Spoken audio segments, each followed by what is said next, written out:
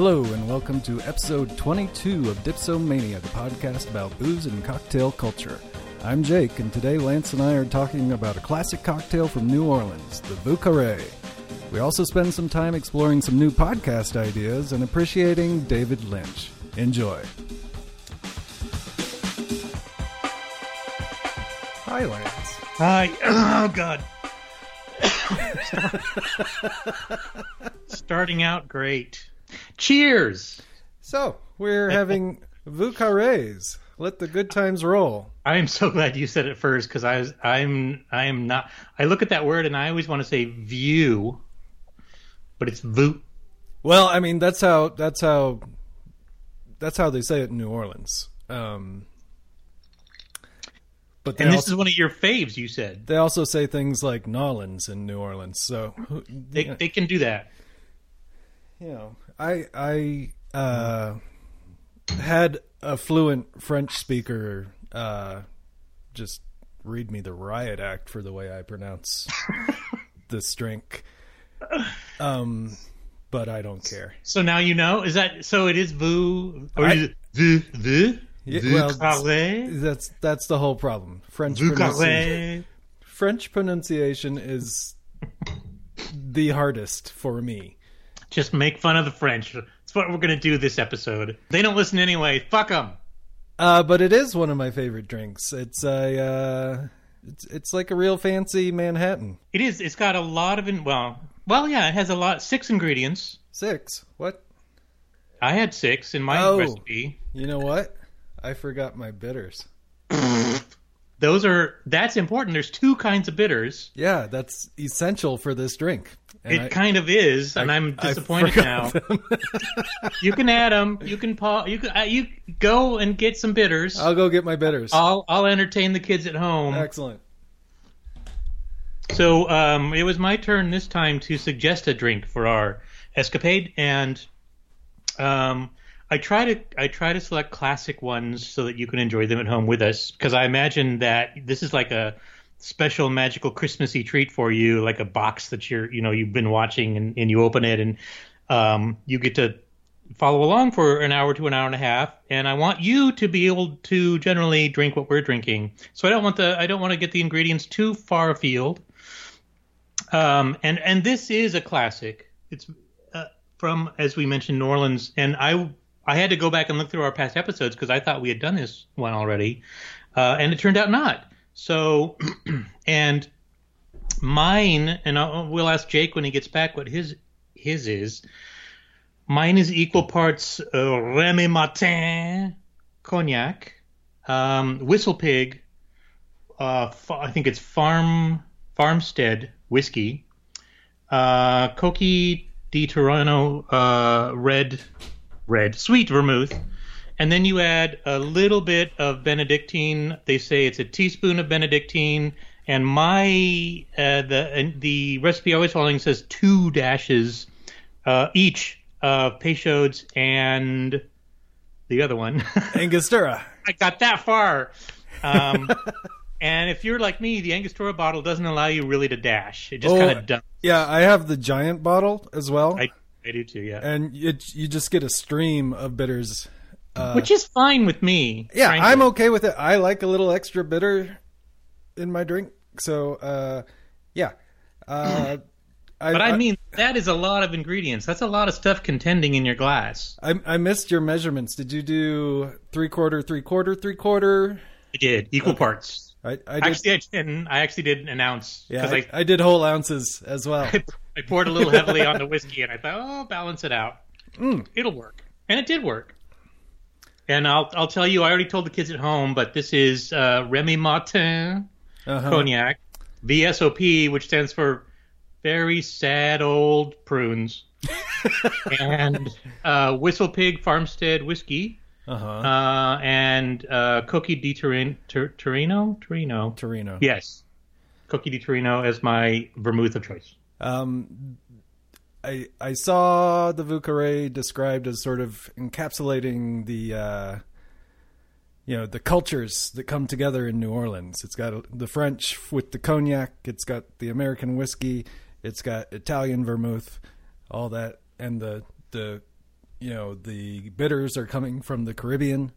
So you get all these people come together in New Orleans. So this drink is supposedly capturing that. Oh, nice! So it's a little New Orleans in a glass with some ice. Tinkle, tinkle. Mm-hmm. And we need the ice. It's been, I don't know. We're recording this after 2 days after the hottest day ever in San Francisco.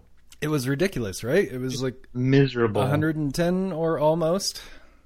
Well, the official temperature was 106, and people on the Tweeties were upset because we were all complaining. But again, I just want to mention we don't have air conditioning because it's unusual to get above 80 here. Right. We're on the coast. We have this lovely inversion layer.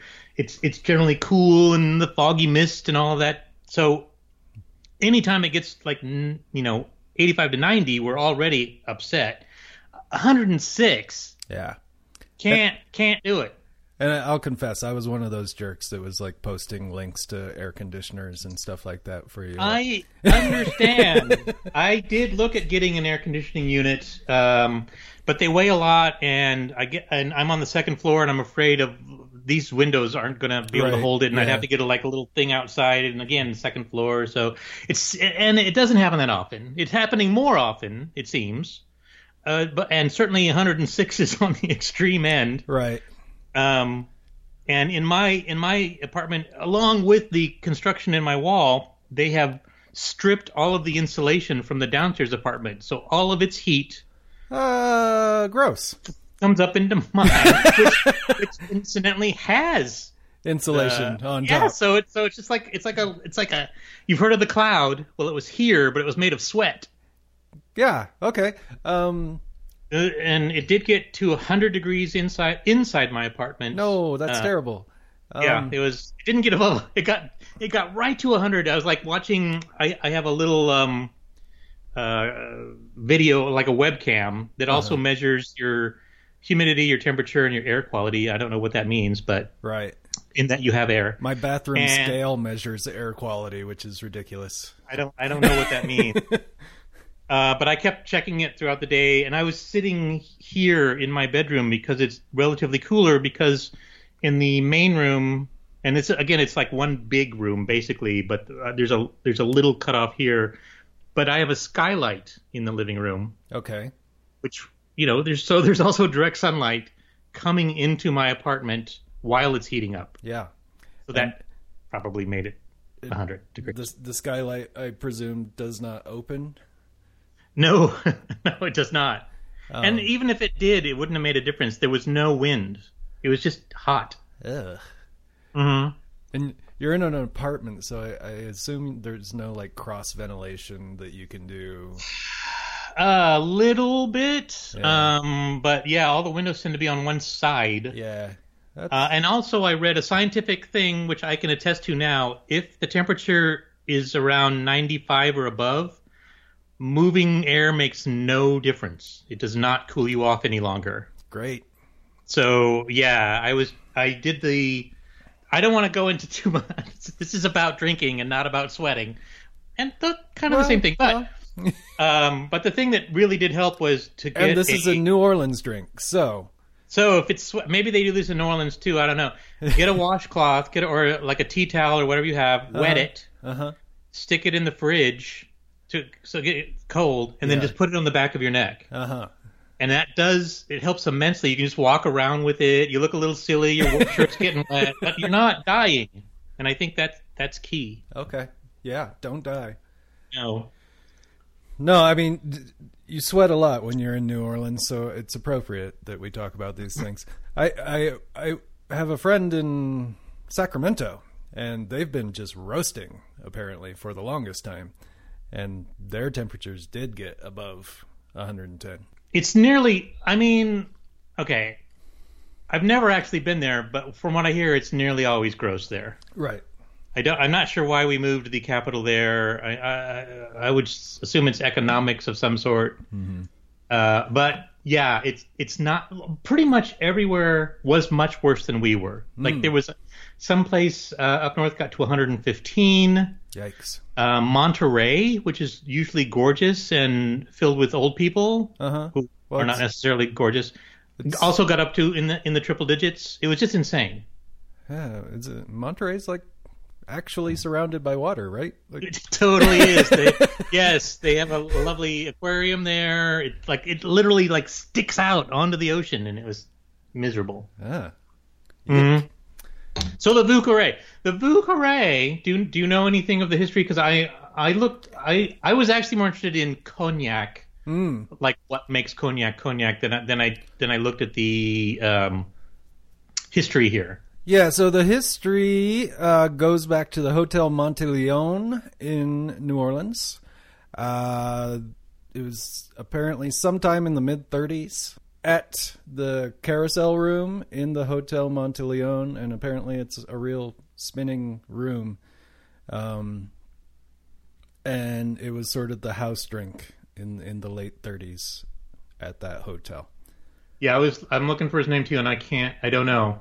It's in our friend's Elemental app, actually. Oh, she knows all, or she can find it out. Right. And the carousel bar is still there, it looks like? Apparently. You can go sit in a carousel and get drunk? That seems like a bad idea, but do you? It does. And I think your initial description of this is like an upper classy Manhattan. Nothing against the Manhattan, no, obviously. Absolutely we both love the Manhattan. But it does have a little something going on. A little bit extra. So Walter Bergeron is the bartender.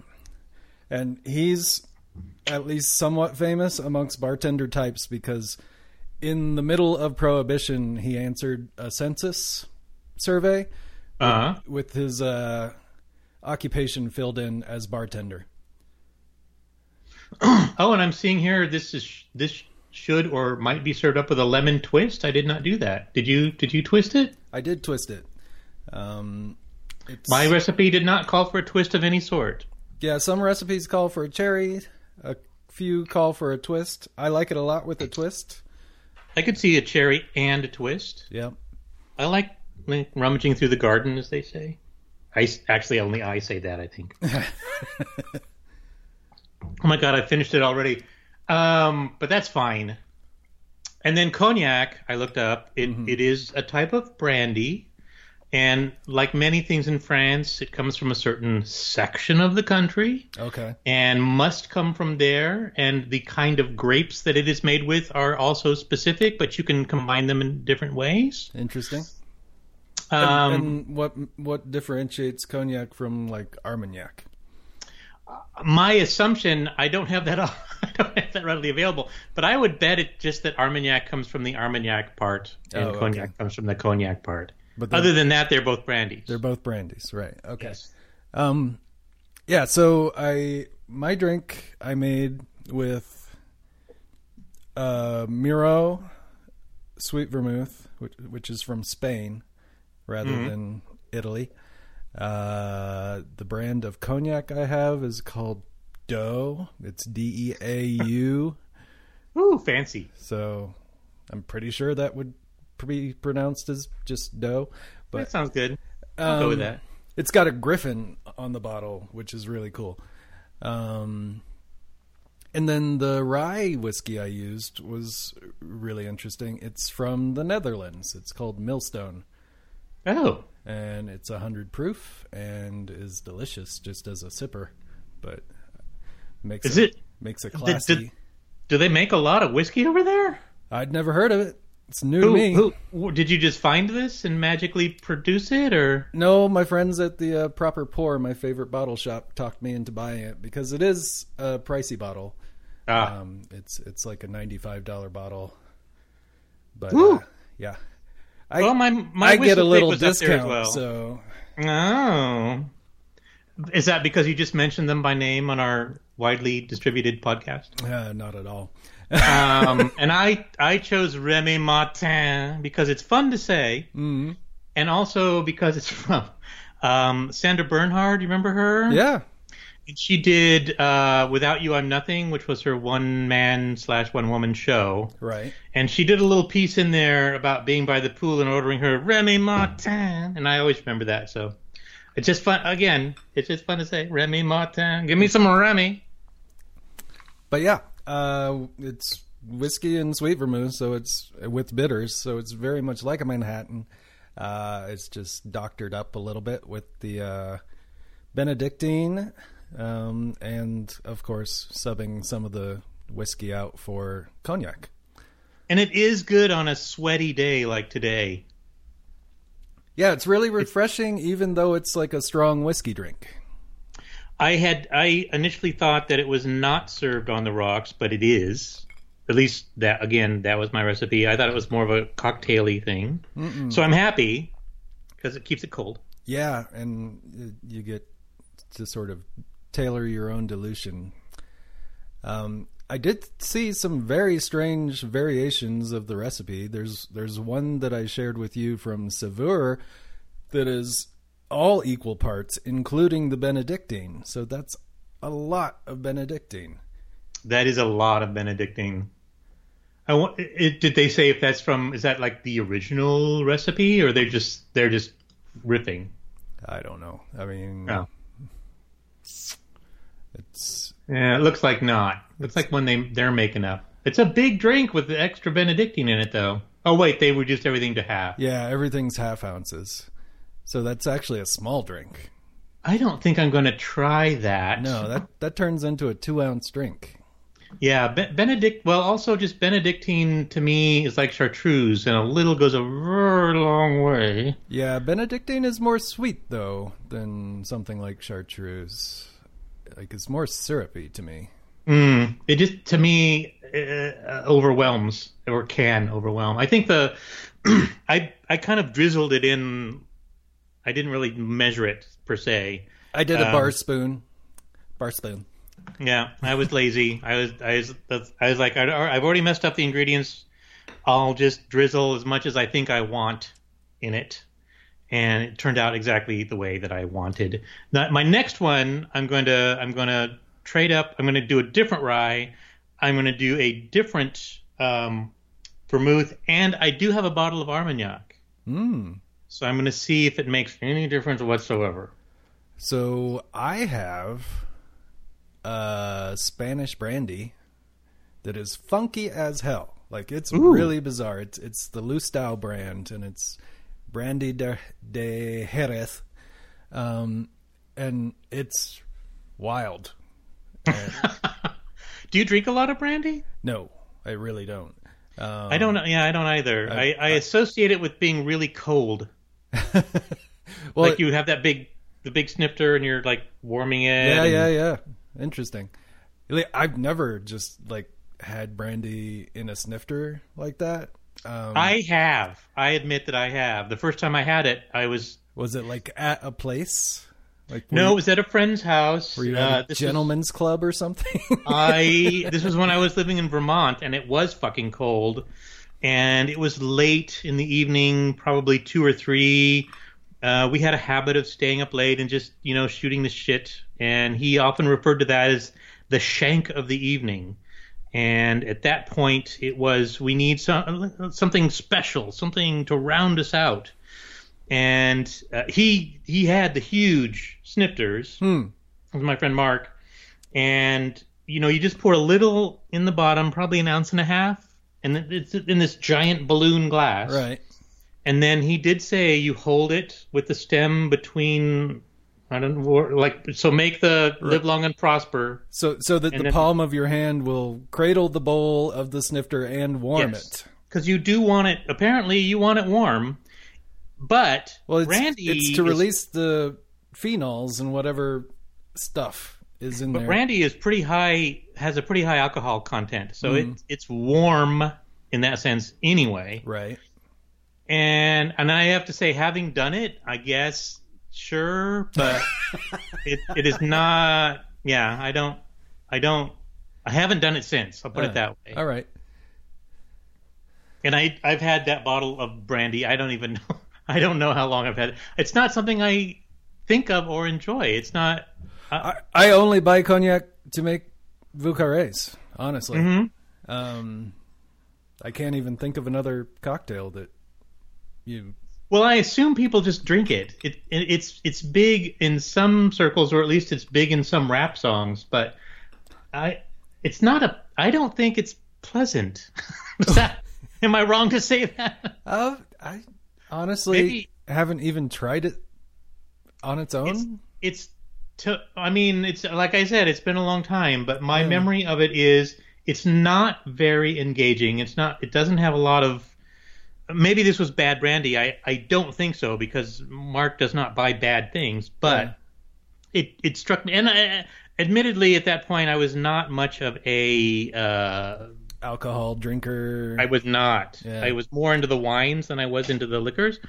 But yeah, memory. The only memory I have of it is how hot it was, both on my palate and just being hot.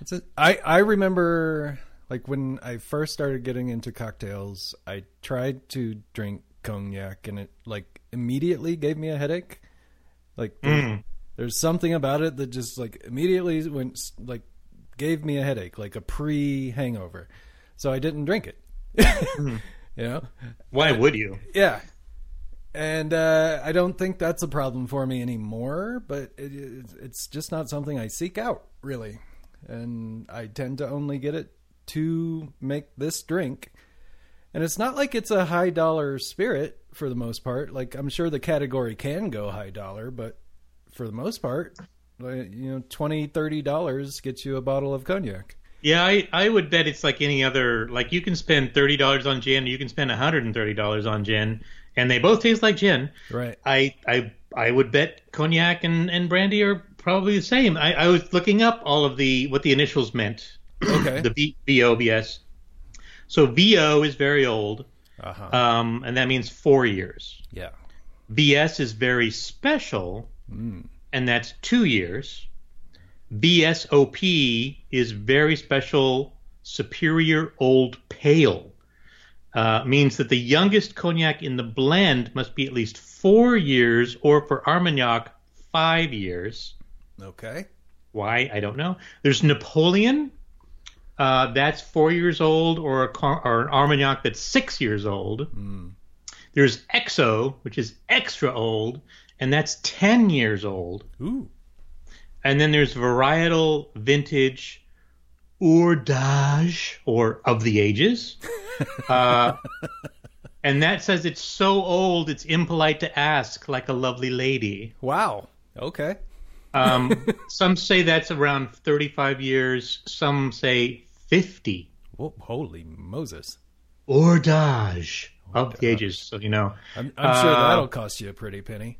I would think, yeah. Or it's just called that, and you can't tell the difference. Oh, this is delicious Urdage. Yeah. And then there's Cru, which is, like wine, refers to that it's from that growing region, from the 6 specific growing regions. It's not from outside. It's not a different cognac. Right. There you have it. That is from the internet, so it's got to be true. Yeah. Use it to your advantage the next time you are at a cognac bar, or I guess this applies to any brandy. You can get VSOP brandy as well as cognac and Armagnac, etc. Right. It's interesting that Armagnac has its own rules about ages. It looks like they're trying to one up cognac. Yeah, it's like you do 4 years plus it's 1. 6. Just add a year on top. Well, like I said, I'm doing an Armagnac next, so I will let you know whether it is superior to the plain old cognac. I'm going to try the Spanish brandy, and I'm kind of worried because I haven't made a drink with that brandy that I've actually liked all that much. So it's a challenge. Why worry, Jake? If you don't like it, you can get rid of it and start again. Yeah. I mean, it's magic. I'm going to try it. I'm actually going to try bumping up the Benedictine to see if that balances things out. All right. Shall we go for round 2? I still have my pretty clear ice cubes, so it's time for a refill. Well, mine are all cloudy and disgusting. But I've been going through ice like it's going out of style. I bet you have. See you in a minute.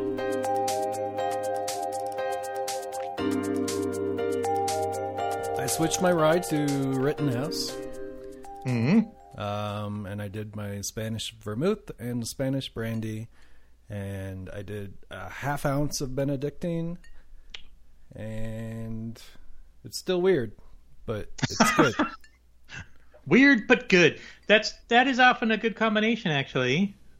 It's something that you enjoy, but you probably don't drink again. Right. Mm-hmm. Yeah, this Spanish brandy is just a challenge for me, and I know bartenders that love it a lot and that have made me drinks that I've loved with it in it. So it's a failing of my own. Like I'm just not landing with this one. This one's probably going to knock me on my butt. This has Pikesville rye, which is 110 proof. And delicious. And very nice. And the Armagnac, which is also brandy. Brandy tends to be high yield as well. And then I'm just using some regular old Martini and Rossi, Rouge Vermouth. Mm-hmm. I don't know if I upped my Benedictine amount, but I probably did because I'm a little free drunk. Pouring it. Mm-hmm. And you got your twist. I added the twist, and I don't know if you can see at the bottom, there are some brandied cherries there as well. Well, that makes perfect sense. I know. This is going to be. It's like my meal. It's like dinner. Because it's high in calories, but low in fat. Right. That never works. You're never gonna. You can't sell anybody on that one. No. The fat just builds up on your liver instead of anywhere else. So I'm gonna say that I liked the previous one better. Yeah. I think that really does have a kick in it. Oh golly. Oh man. That was time delayed. Drink a little water with that one. Mm-hmm. Yeah, that is wow. I'm not sure why. Why do I like the first one better? Let me try again. The first one seemed a little more. There was a little more going on. I think in this one the whiskey might be winning. Oh, really? Yeah. Which is not necessarily a bad thing, but it does to me. It like the melody is not as complicated. It's polite. It's lovely. You could listen to it with your friends, but it misses a couple of the notes that the other one had. For someone else, they might enjoy it much more. Right. I don't know. Yeah, I would definitely say the brandy's winning the fight in my drink, just because it's so unique. Also, the lemon doesn't appear to do anything. That's interesting. Yeah. Well, let me preface that by saying it was 100 degrees in my apartment, so all of my fruit is just sad. Not. That lemon was like, oh, use me quickly. It was like a soft. They're not supposed to be soft, and it was a bit soft. So yeah. Okay. Well. So maybe maybe it like leaked all its oil, and it's this poor little sad dry thing. I think a good twist really makes the Vieux Carré a little something special. It lightens it up a little bit because it is kind of a heavy flavored drink. It is, as I said, there's a lot of ingredients and a lot going on. But I think because I've got 110 proof whiskey here, my tongue is like, ouch. The other things are, You just need your ice to melt a little bit more. It'll be fine. It's getting stomped on. Is I think the scientific explanation. Yes. What would you have this with if you were pairing it? Food wise? Like chocolate? Would that work? Because it works with whiskey and scotch. True. But I wonder if it's like if it was a dark chocolate. I'm just thinking like at a party, not necessarily for dinner. Yeah. But if you had some Vieux Carrés to pass about, I don't see this with cheese, for example. Yeah, it seems like that would be too much strange on top of strange, right? Mm-hmm. Well, that's not always the case, but I think it is with this. Maybe like vegetable. No. I was going to say vegetables in like a crudité, but I don't think that's going to work either. No. That's a tricky thing. Like sorbet. Like you just whip up a sorbet and pass that around? Well, first off, like I don't think I would make this drink at a party. Like I would make Manhattans at a party. I'd make martinis at a party. Any sort of shaken drink is great for a party.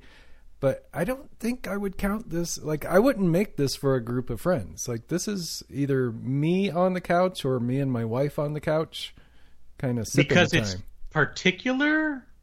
Yeah, that most people won't probably like it, or why wouldn't you make it for? I don't know. I have no explanation for that. But this seems like a quiet time drinking drink. Well, I am a lazy bartender, and there is a lot of ingredients here that you have to gather and have on your countertop. And that might prevent me from, because then if somebody likes it, you need to make another one, and then it takes you away for 20 minutes as you're trying to make put all the stuff in there. As I said, I fully admit that's a lazy excuse, but as opposed to, as you said, making a Manhattan or a martini, which is basically glunk, glunk, ploop, done. There's a balancing act that's going on. You can or cannot garnish it. It is served on rocks, so it could turn into kind of a melty mess if someone doesn't like it and is too polite to say, "Can you make me something else?" Right. So I could see all of those points. At the same time, I would say that nearly all of my friends like this drink. Oh, yeah, and I would totally make it for someone who had never had one. Mm-hmm. But, had indicated that it would be up their alley. Like if they were Manhattan drinkers and had never had a Vieux I'd be dancing around in the kitchen to make this drink for them. Mm-hmm. Yeah, it's not the top of my list. And I mentioned while you were adding bitters that I thought we had already covered this one because it is a classic. And I had to look back through our library to see that, no, in fact, we have never made Vieux Carrés. Yeah, I was surprised. It's not one. It's not on my greatest hits currently. It might change now that I know, because as you know, I like the equal parts stuff. Yeah, and this is more or less two different equal parts stuff. So you've got equal parts of the whiskey, brandy, vermouth, and then more or less equal parts of the Benedictine and the bitters and the bitters. Oh, that's interesting. I'm just saying, it's easy. So, as I said, for a lazy person, that's easy to remember. Yeah, it is easy to remember, and it is... And you can play with the Benedictine, as you have done. So if you want to just put a little bit in, treat it like another kind of bitters, you can do that, a teaspoon or a bar spoon. And it's probably one that you can build in the glass pretty effectively, like a Negroni. Like I often build my Negronis right in the glass instead of having a mixing glass and all that. Why? It's faster. He said judgmentally. Why? It's faster for numerous people, so you just but aren't you? But isn't it easy? Well, so in my head, I'm thinking if I need to make it for multiple people, I know a Negroni is equal parts things, and so I can use the measurer. If you're making separate ones, don't you have to go 1, 1, 1, 1, 1, 1, 1, 1? No, I'm just talking.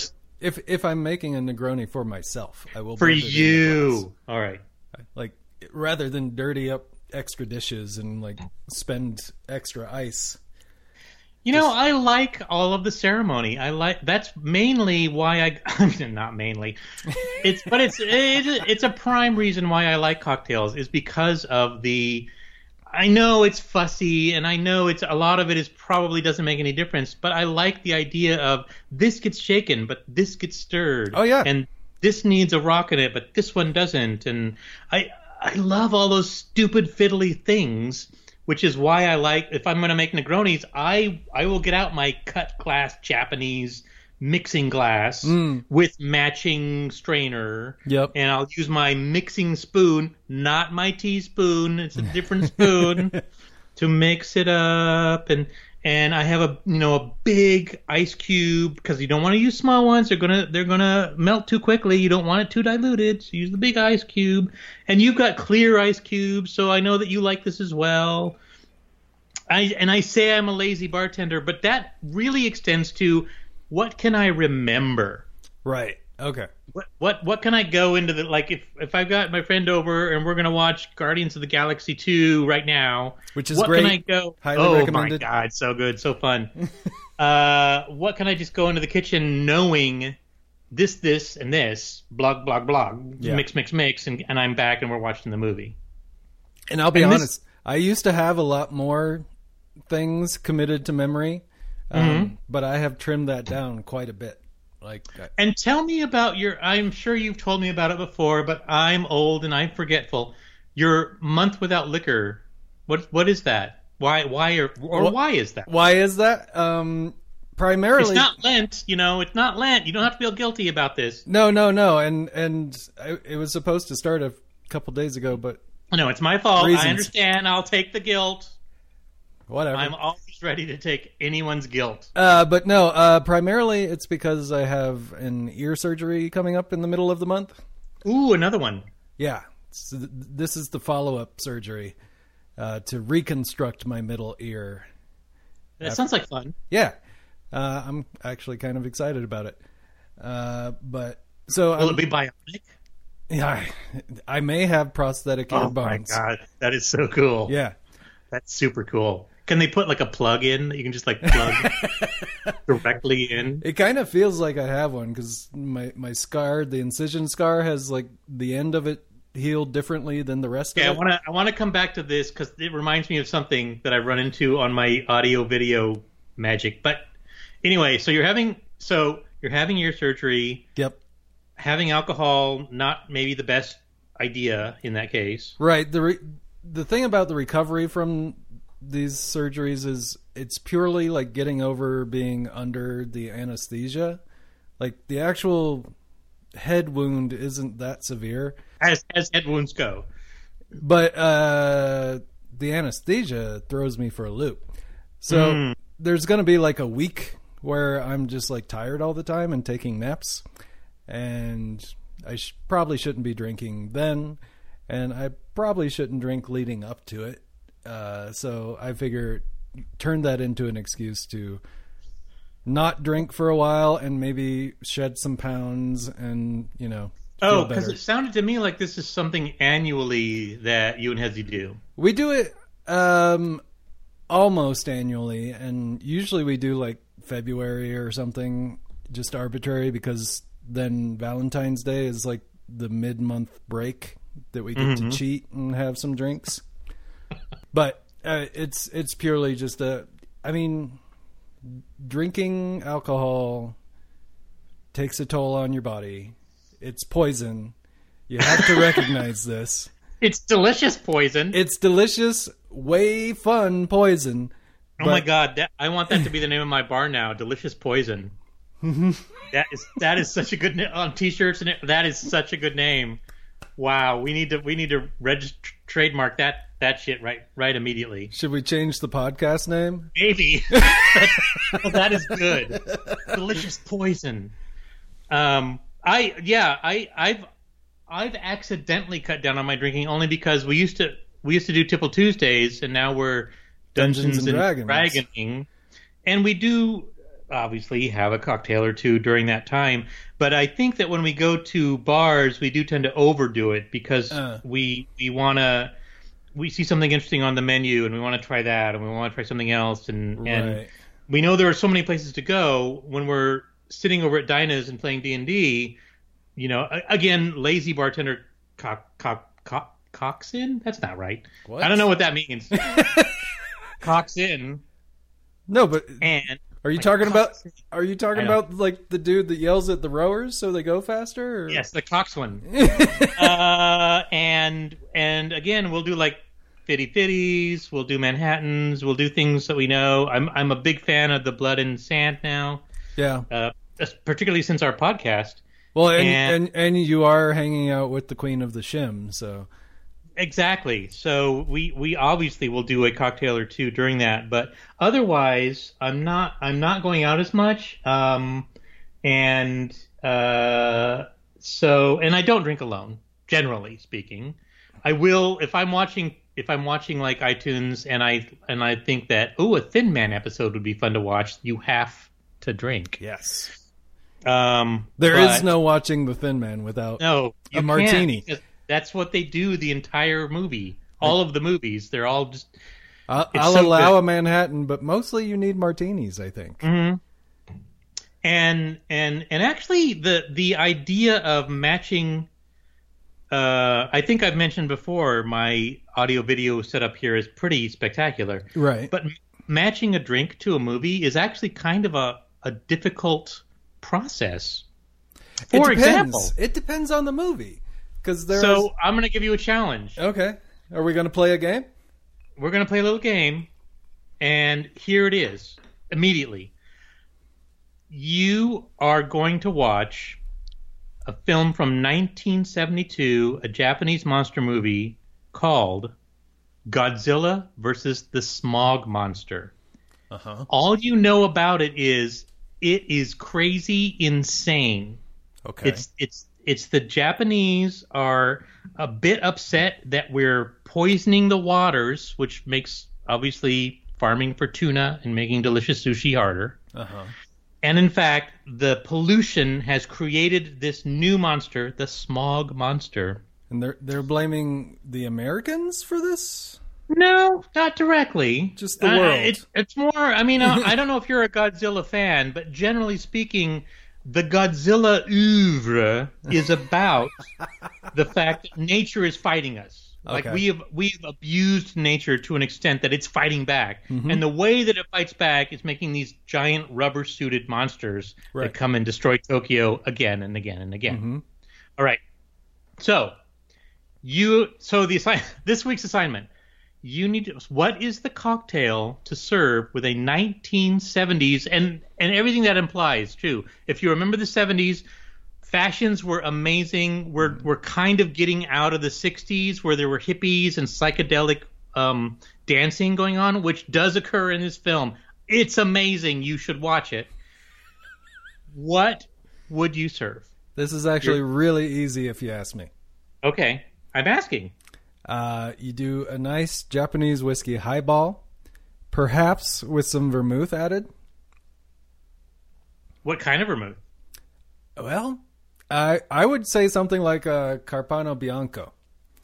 Ooh. So basically make whiskey. Yeah, make a Japanese whiskey white Manhattan. So 2 ounces of, Yamazaki or whatever you have.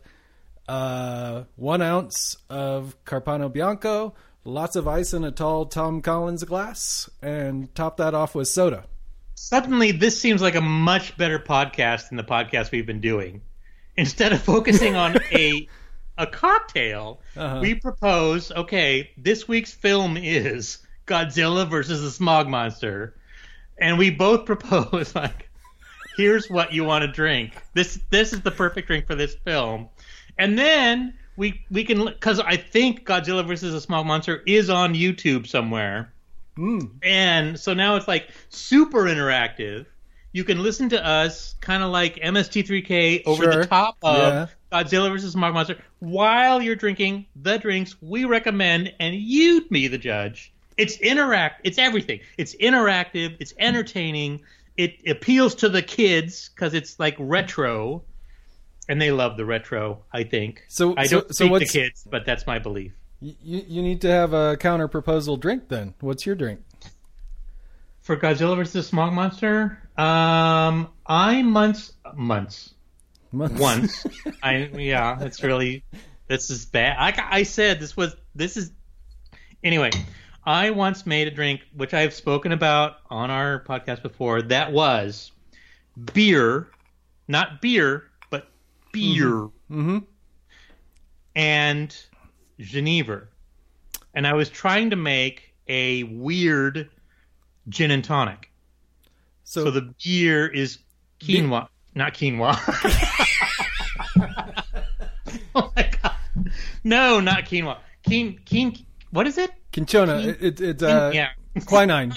It's not quinoa. Yes, quinchona. But so beer is aromatized wine bittered with quinchona bark. It's some weird shit. Yeah. And Genever is sort of gin, but it's the most sweat sock you can get in a gin. Right, and so this brandy that I used reminds me of I think the Dutch say Jenever. Yes, you are right. But whatever, we say everything wrong. But we should correct ourselves when we know. I think that's fair. So Jenever.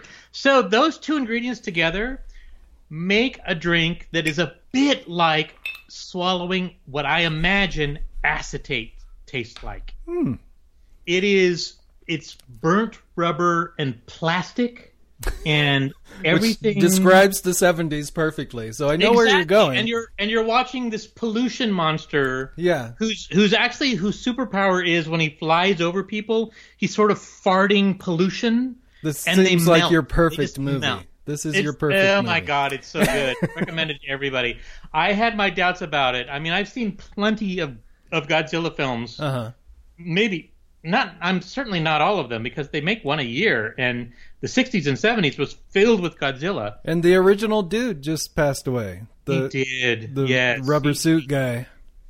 And I just throw this in there as well. So they started making Godzilla films when rubber was still in short supply in Japan because they had been in a war.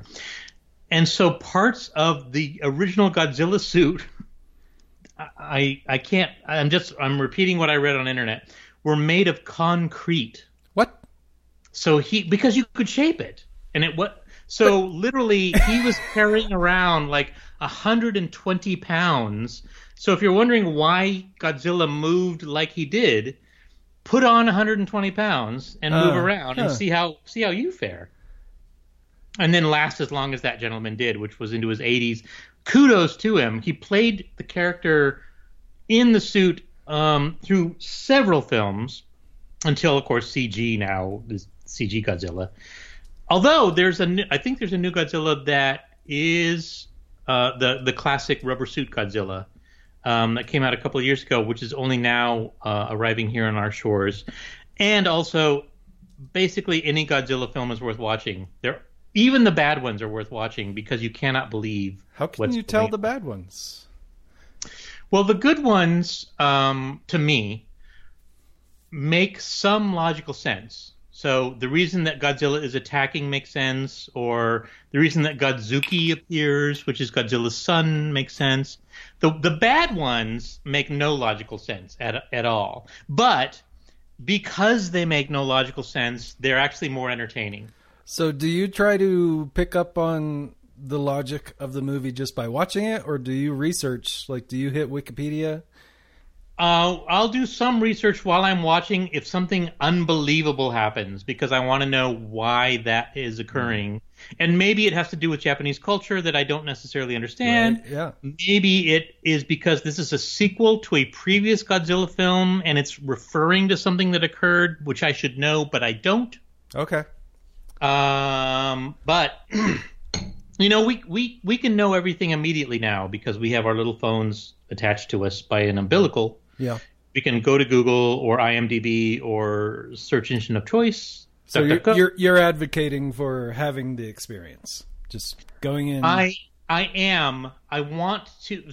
Unknowing, and part of it is discover. When I'm showing it at my home, I feel like a host, and I feel like I need to be a little bit knowledgeable about things that are going on, even if you're just vaguely curious. And I can be distracted. I want you to focus on the TV, but I want to be able to provide you with, why that just happened? It's because in the previous film, Godzilla and Gamera had a child. The child is that kind of thing. I just want to fill in the gaps. Right. If you're playing that sort of host role, it's sort of, I guess it's assumed that you've seen the movie before. You're not coming into this brand new. Like, you're sharing an experience with somebody else.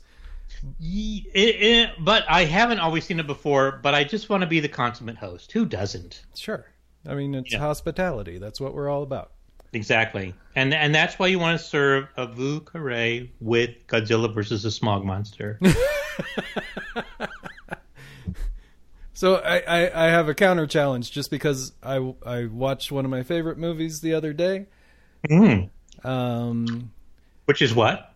well, so what's your cocktail to pair with Raising Arizona? Ooh. And it has to be a cocktail, not just a PBR. That doesn't count. I'm gonna say, it's one of two things, and I have reasons for both. It's either a Long Island iced tea, Sure. Okay.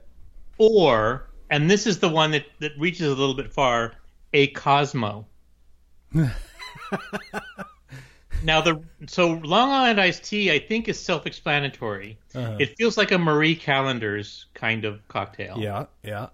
And it feels like the kind of thing that the characters would enjoy because it doesn't taste like a cocktail, and Well, you're drinking it would be their fancy night out is to go Yes. to the Yes. Applebee's or whatever, Red and Robin. have a Long Island iced tea.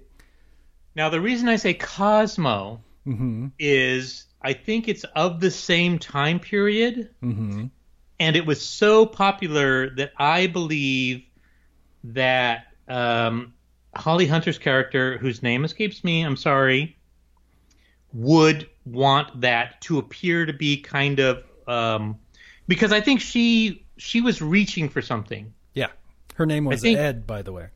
Ed, she was reaching for something. She had dreams still. She had ambition. Yep. And I think the Cosmo, with its relationship to Sex and the City and kind of the ladies who lunch, would be something that Ed would aspire to. Absolutely.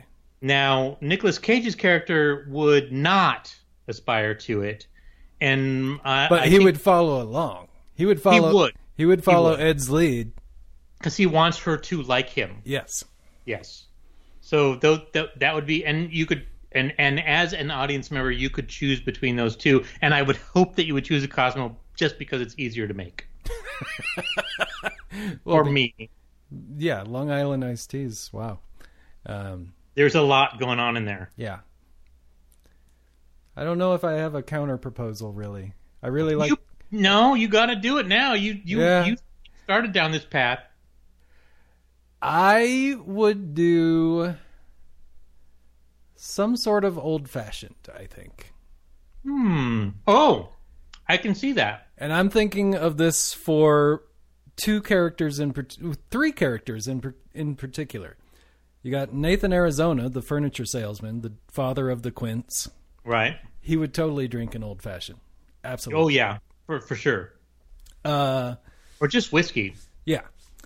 And then you have the warthog from hell on his Harley, the Randall Tex Cobb character, who would just drink kerosene, but the closest you can get to kerosene with a fancy cocktail is an old fashioned, I think. And then John Really? All right. Then John Goodman's character, like that character doesn't know what an old fashioned is, would never order one, but if somebody put one in front of him, he would be, a whole new world would open for him. Yes, and oh yeah, he would super enjoy it, and he'd want to explore more fruit options. Yep. I think. Yep. I agree with the old fashioned. For some reason, I went to something involving, what's the horrible cinnamon whiskey? Fireball? Yeah, I was thinking that for the motorcycle guy. Some kind of Fireball drink. Well, I don't even know what you can make with Fireball. Because he ends up as a fireball at the end. Exactly. Yeah. So I'm thinking more kind of thematically. If you went to Alamo Draft House, Yes. that would be the kind of thing that you'd have. Yep. I think this is a new podcast for us. I think if we run out of cocktails to try, it's like propose a film and then defend your cocktail. But we're not going to actually podcast through the film, right? No, oh God, no. Like this could actually be a really short 20-minute podcast. We have the film. This is my drink. This is your drink. Yeah, fight it out. And I think people appreciate shorter podcasts. It's like I'm stuck on a bus. What can I listen to that's going to take me allow me to survive this. Yeah. 20 minutes at Cocktails. It's the movie film. I'm just gonna shoot. I'm blue skying. I'm whiteboarding this film. I don't know. I got nothing. I'm not going there. I don't know. Yeah, because Delicious Poison doesn't work. Delicious Poison doesn't work for this case. It's got to be. Movie drinks. Potent potables for 50. Alex. Film, movie, cinema. Okay, we'll ask our audience. Help us here. Yeah.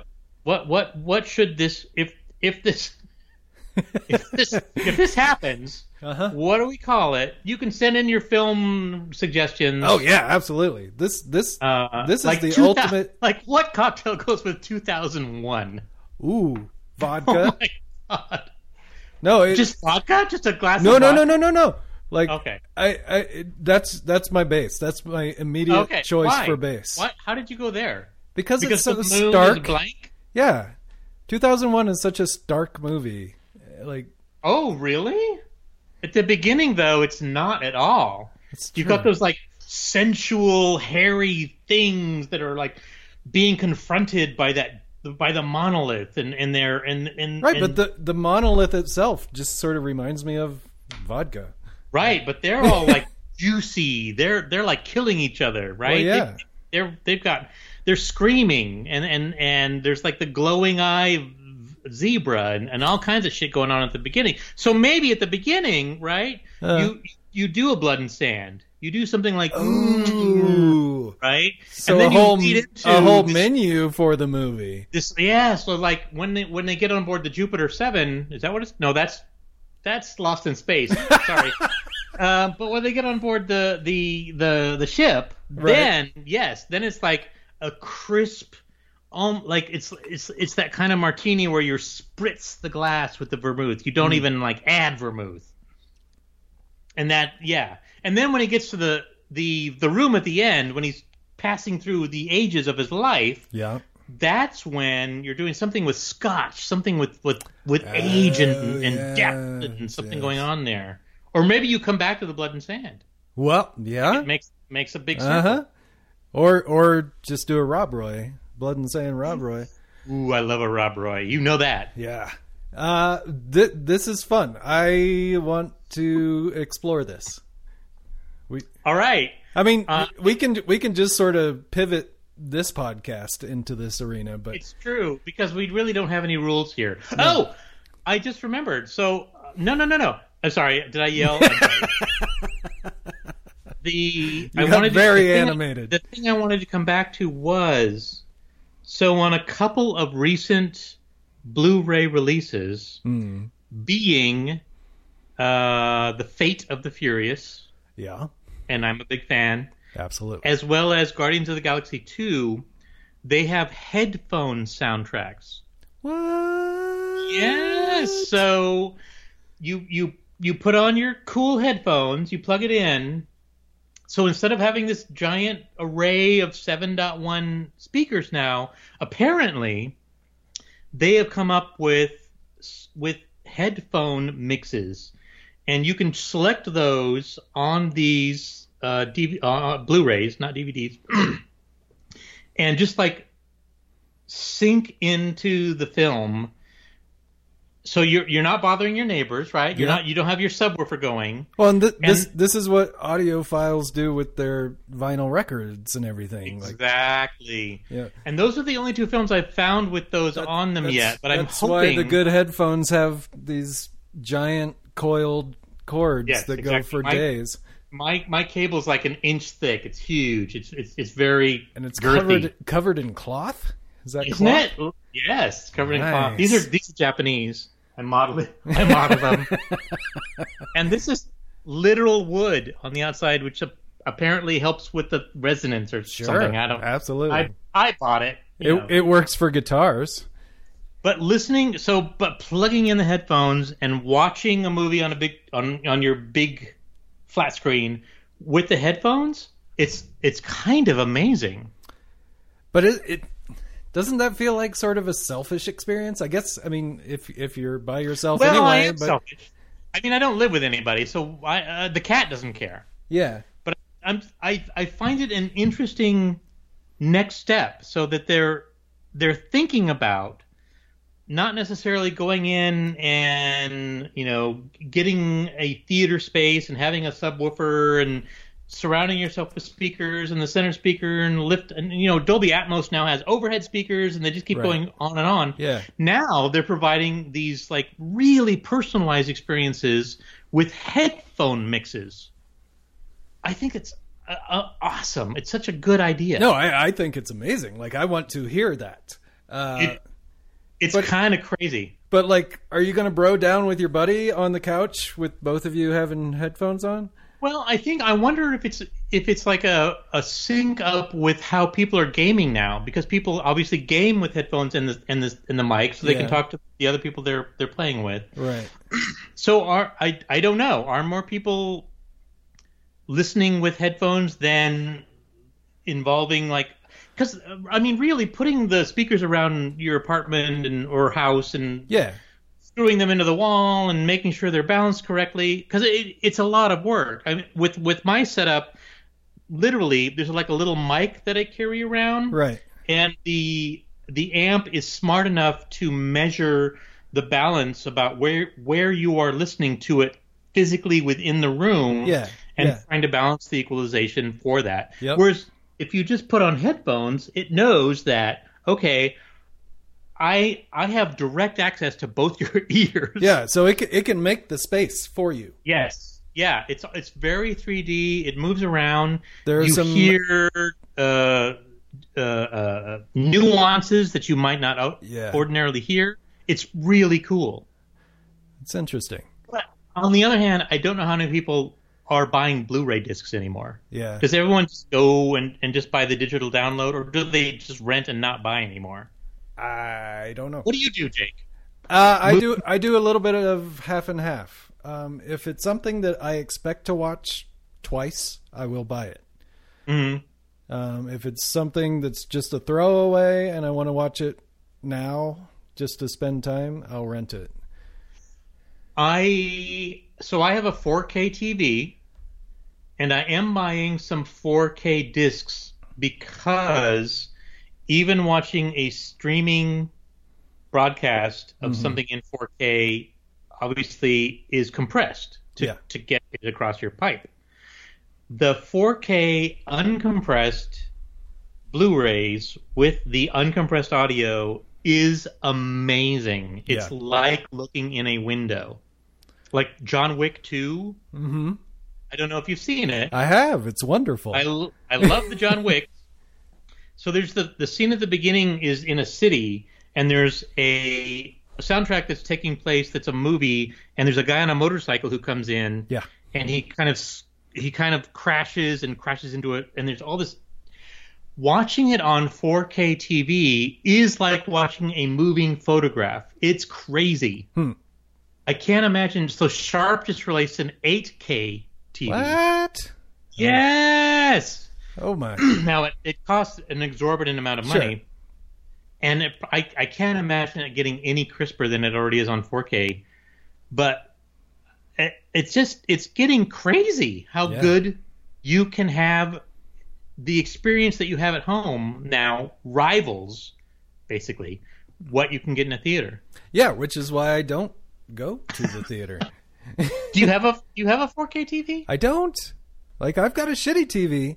And no, it's not. I bet it's not shitty. No, it's not shitty, but I mean, it's 1080 or whatever it is, but it's streaming video from like iTunes or whatever service is amazing. Like, think back to when we were growing up and we had fucking VHS tapes.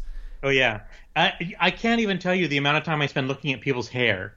Like, I can see an individual hair on that person as they move and speak. Yeah. I'm not even paying attention to what the plot is. I'm just amazed at how clear it is, how beautiful it is. By the way, on the John Wick, the extras that iTunes have, and presumably they're also on the Blu-ray, perhaps.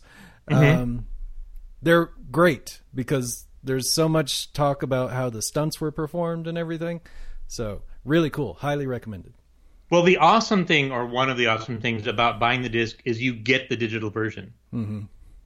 They give you a little code, and you can check it in, and then you can say, I use iTunes, or I use Vudu, or whatever your so that's sweet. is. So you get the iTunes bespoke extras as well. So if you don't want to expand the energy of getting off your ass and putting the disc in the player, you can just call up iTunes and play it on iTunes as well. It's perfect.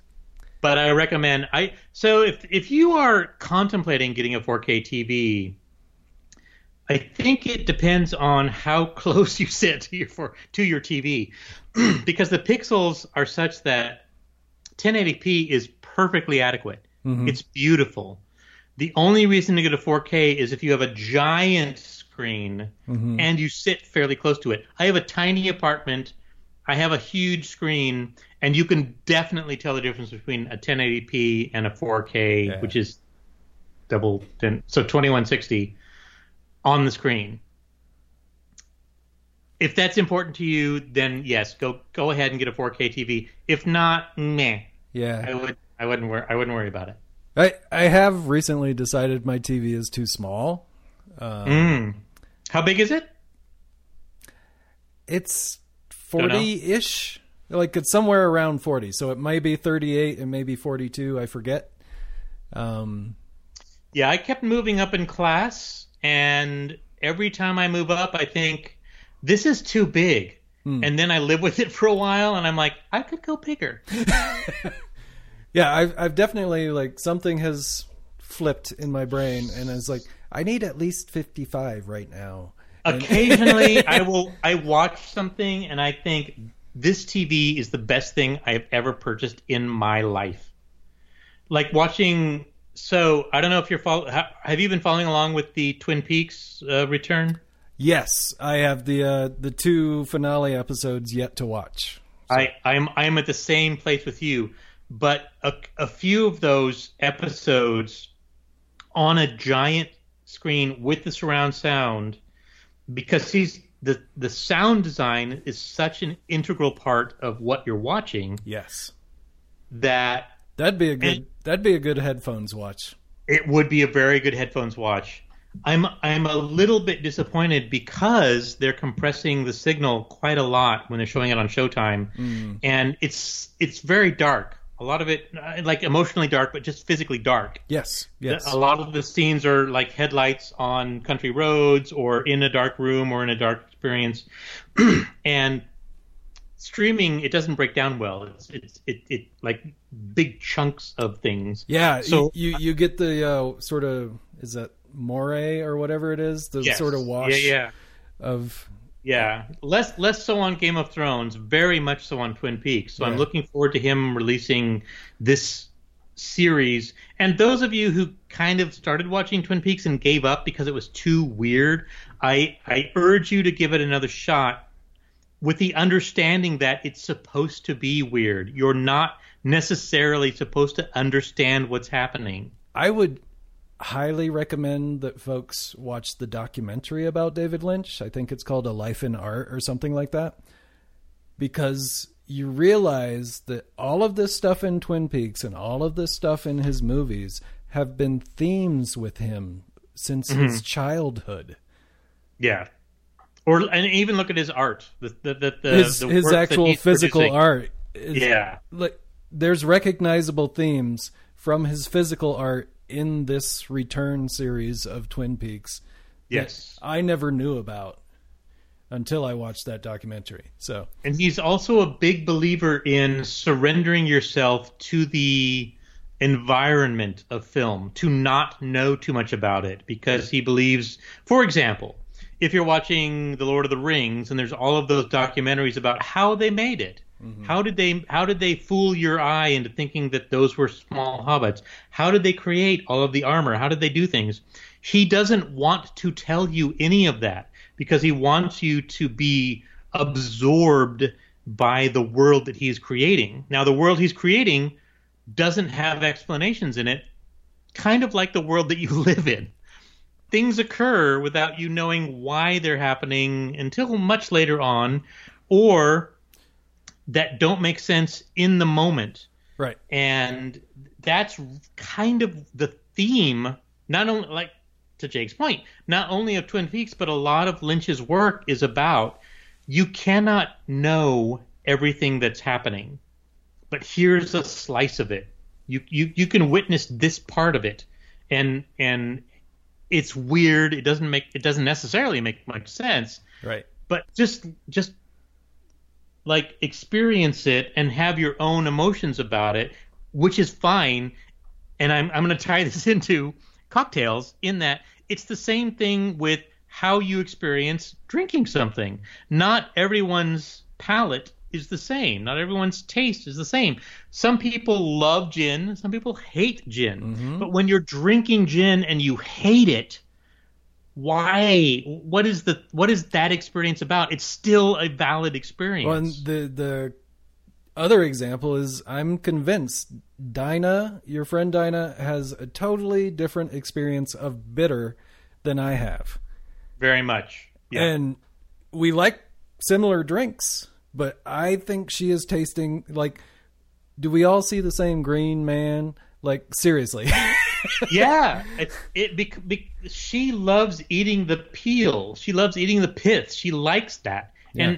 And to my way of thinking, it's because she doesn't experience bitter as intensely as I do. Right. I enjoy bitter mixed into the other things. It provides a balance.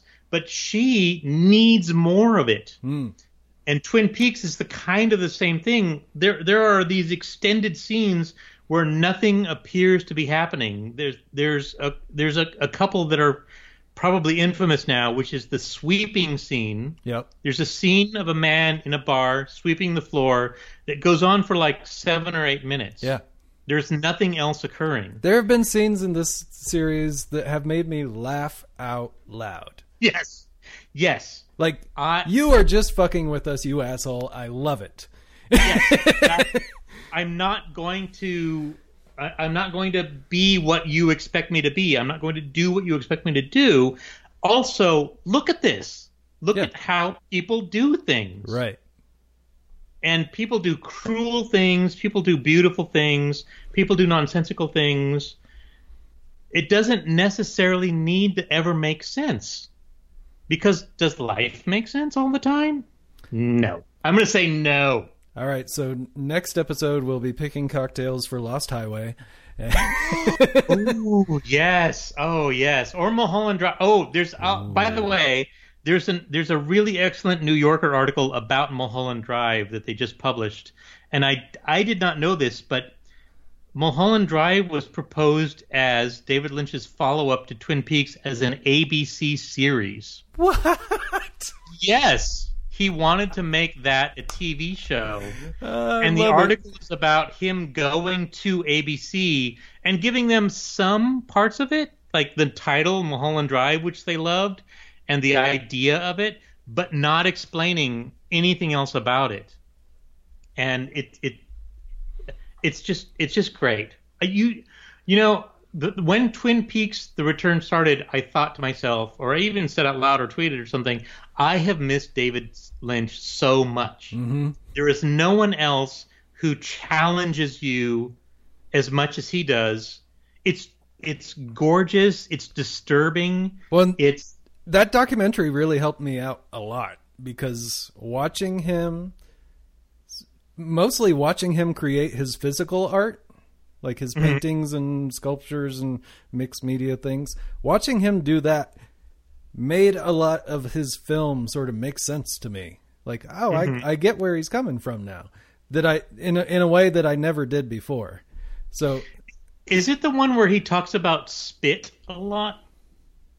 I saw a documentary where he was talking about spit on a sidewalk and how beautiful it was, and he would take photos of it. No, that seems like a different one. This one was fairly recent. Okay. It was a Kickstarter thing that I backed. So I saw a video of him, I believe it was in Italy, introducing the first 2 episodes of Twin Peaks: The Return, and telling them that this is a film. It's not a series. It's a film. It's absolutely an art film. Like it is a classic art film. Like everything that comes with that tag, art film, applies. Everything. Yes. Now that it's complete, I do want to go back and watch it from the beginning, because there are so many things that occur with no explanation and no apparent connection. Right. But I think that in retrospect, it's going to make a kind of sense to me. Or not. I'm okay with that as well. Yeah. Well, what are we at? We're at we're really long. We're good. And I'm out of cocktails, so. All right, so we'll definitely explore this making cocktails for movies idea, because I think that's fun. Yeah, and we can do more than one movie per episode. We can so when we shift cocktails, maybe we shift films. Okay. All right. Let's think about it. All right. Now that we're drunk. Yeah. Well, I mean, it makes total sense to me. Maybe tomorrow when we wake up and are slightly sober. All right, Jake. Enjoy your week off. I will. As long as it cools the fuck down. Well. Good night. Bye.